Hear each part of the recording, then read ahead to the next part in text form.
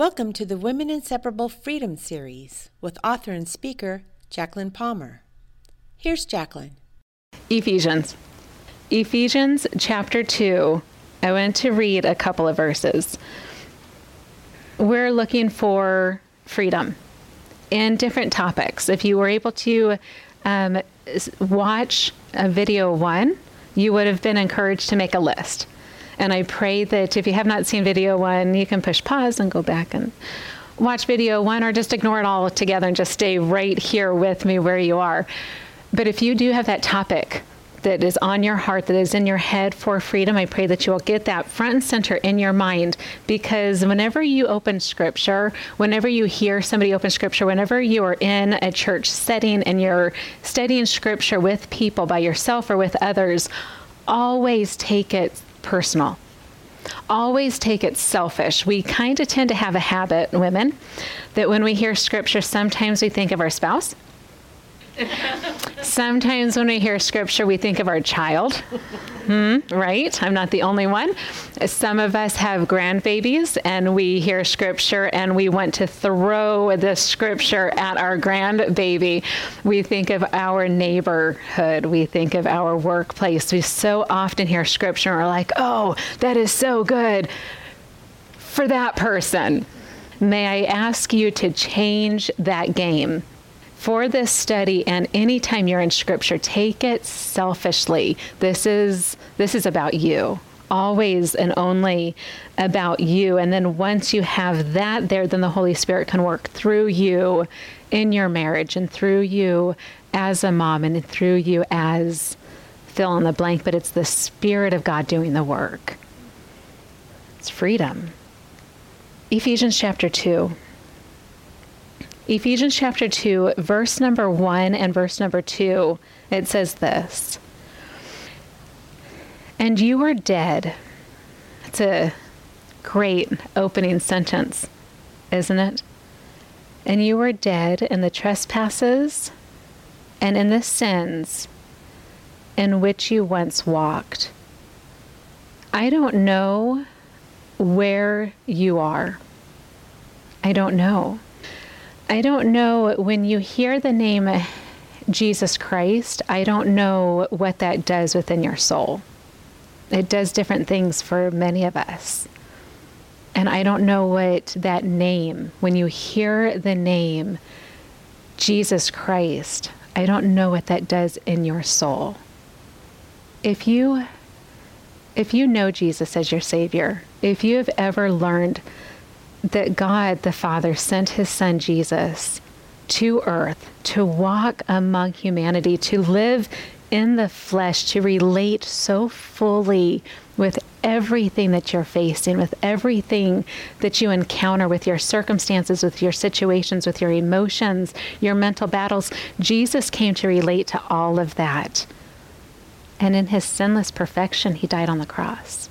He died on the cross with this sentence right here that we just saw in Ephesians 2, verse 1, that says, "And you were dead in your trespasses and sins." Jesus loved you so much that He took those trespasses, He took those sins from you entirely, thoroughly from you, and He put them on Himself, and He nailed them to the cross.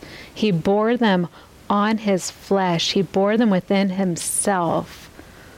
And He died in those trespasses and in those sins. And then Jesus rose again.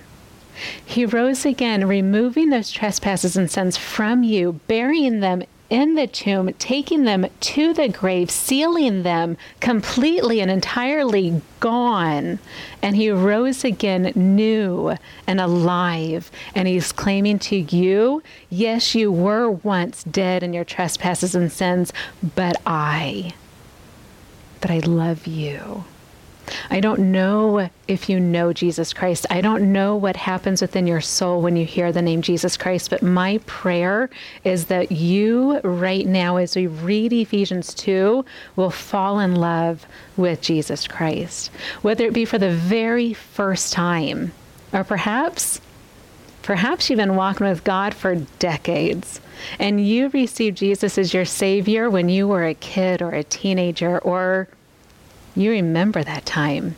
You remember that first time you learned who Jesus Christ is. I pray you fall in love with him again, deeper, fuller, more today. Wherever you are, I pray that you'll stay where you are as we read this scripture, Ephesians 2, verse 1, and you were dead in the trespasses and the sins in which you once walked, following the course of this world. It's enticing out there. And sometimes we follow the course of this world. Following the prince of the power of the air, the spirit that is now at work in the sons of disobedience. Do you see the darkness in this passage? Verse 3, it says, among whom we all. I love how Paul, the author of this letter to the Ephesians, includes himself to this description of darkness. I fit in this description of darkness. You fit in this description of darkness. Among we all once lived in the passions of our flesh. Could we not agree in that sentence? It's our truth. We have all once lived in the passions of our flesh, carrying out the desires of the body, carrying out the desires of the mind. We could all say, yep, that was me last night. We all do that. We've all done that. And we were all by nature children of wrath. We could back that sentence up by going back to Genesis chapter 1, 2, and 3. It backs up and supports fully the foundation of that sentence that we were all in our nature, children of wrath like the rest of mankind. We all were the same thing, born. It's an encouraging start of a passage of scripture, isn't it? And then we see verse 4, we see these powerful little words, 2 words. And we did a whole series on these 2 words. But God. But God. This description of darkness, this weight that we feel, when we look at the first few verses of Ephesians chapter 2, completely wash away, are completely made new through these 2 little words. But God. It says, but God, being rich in mercy, because of the great love with which he loved us. You could put in John chapter 3. If you want to be specific, you could insert the verse 16. But the whole John chapter 3 spills out the great love that God had. It says, even when we were dead, that description of darkness, that being dead in the trespasses and our sins, God was rich in mercy so deeply with such great love that even when we were dead in our trespasses, he made us alive together with Christ. By grace, you have been saved. We're talking about freedom. We're doing a whole study on freedom. How do you get freedom? The answer is Jesus. The answer is Jesus every time, all the time. It doesn't matter. It doesn't matter what you know about Jesus Christ. It doesn't matter what happens inside your soul when you hear that word. What matters is right now, do you know Jesus Christ as your Lord and Savior? I'm asking, do you know Jesus? And I pray right now that if you've never received Jesus as your Lord and Savior, Romans chapter 10, please look that up. You can look it up on your Bible app. If you do not have a physical Bible, you can look it up on a Bible app. It's free. You put in Romans chapter 10, and you'll see in that chapter that what it takes to be a believer in Jesus Christ is as simple as saying, I don't even know if the word's simple. If you could put the word simple with the name of Jesus Christ, his love is so great. But confessing with your mouth and believing in your heart that God has raised Jesus from the dead, Scripture says you will be saved. Friend, I don't know if before this video, if you've ever received Jesus Christ as your Lord and Savior, if you've ever said with your mouth or believed in your heart that God has raised Jesus from the dead, but even right now where you are, you can be saved. you can be saved. Wrap your head around the love of God. God loves you so sweetly, so intimately. Receive Jesus as your Savior. Friend that knows Jesus, will you say thank you today? When's the last time you thanked God? When's the last time you thanked God? God, you sent Jesus for me. Period. In Psalms, we see a word, it says Selah, S-E-L-A-H. When you read through the book of Psalms, you'll see the word Selah often. It means pause and worship. When you're reading through Ephesians 2 on your own after this, highly recommend, spend some time with Ephesians and Ephesians 2 on your own, on your knees. Get on your knees with Scripture and have the word Selah on your tongue. And thank God. Thank God for his richness and mercy. Thank him for his great love in which he loved you. Thank him for taking you out of darkness and putting you into the light of Jesus Christ. That's where freedom begins. That's where freedom begins, is in the love of Jesus Christ. You have freedom, period. Selah. It's in Jesus. Verse 4, it says, But God, being rich in mercy because of the great love with which he loved us, even when we were dead in our trespasses, he has made us alive together with Christ, because Christ rose again. Therefore, we have been risen again. By grace, you have been saved. And then it continues. There's even more to thank the Lord for, to thank God for. It says, and he has raised us up with him and seated us with him in the heavenly places in Christ Jesus. So much in that passage that continues on in the next few verses. Again, sweet daughter of God, sit with this passage. Pray over this passage. Embrace this passage. For right now, and with our study on freedom, may I go down to verse 12. Verse 12 begins with the word remember. Remember. And this verse 12 is going to take us right back to that opening sentence that says, and you were dead. Verse 12 says this, remember that you were at that time separated. What time? That time of darkness, that time before you knew Jesus Christ as your Lord and Savior. Remember that at that time you were separated from Christ. You were alienated from the commonwealth of Israel. You were alienated as strangers to the covenant of the promise. You were not part of the Old Testament. You had no hope.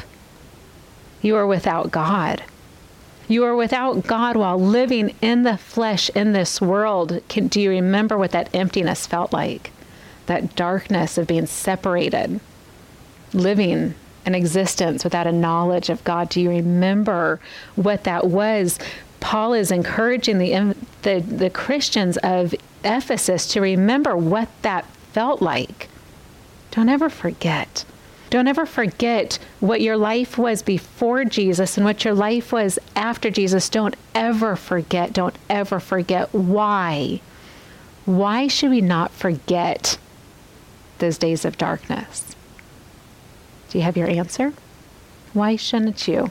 Why shouldn't you wash that clean? Erase that entirely. Why is it important for us to remember this? See if we can find our answer in Scripture. It's always the best place to find your answer. Verse 13, it says, But now in Christ Jesus, you who once were far off have been brought near by the blood of Christ.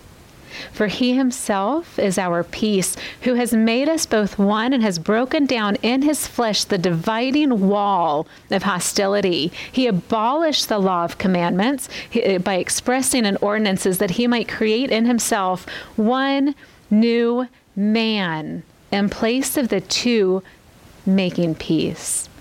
Jesus Christ went deep enough.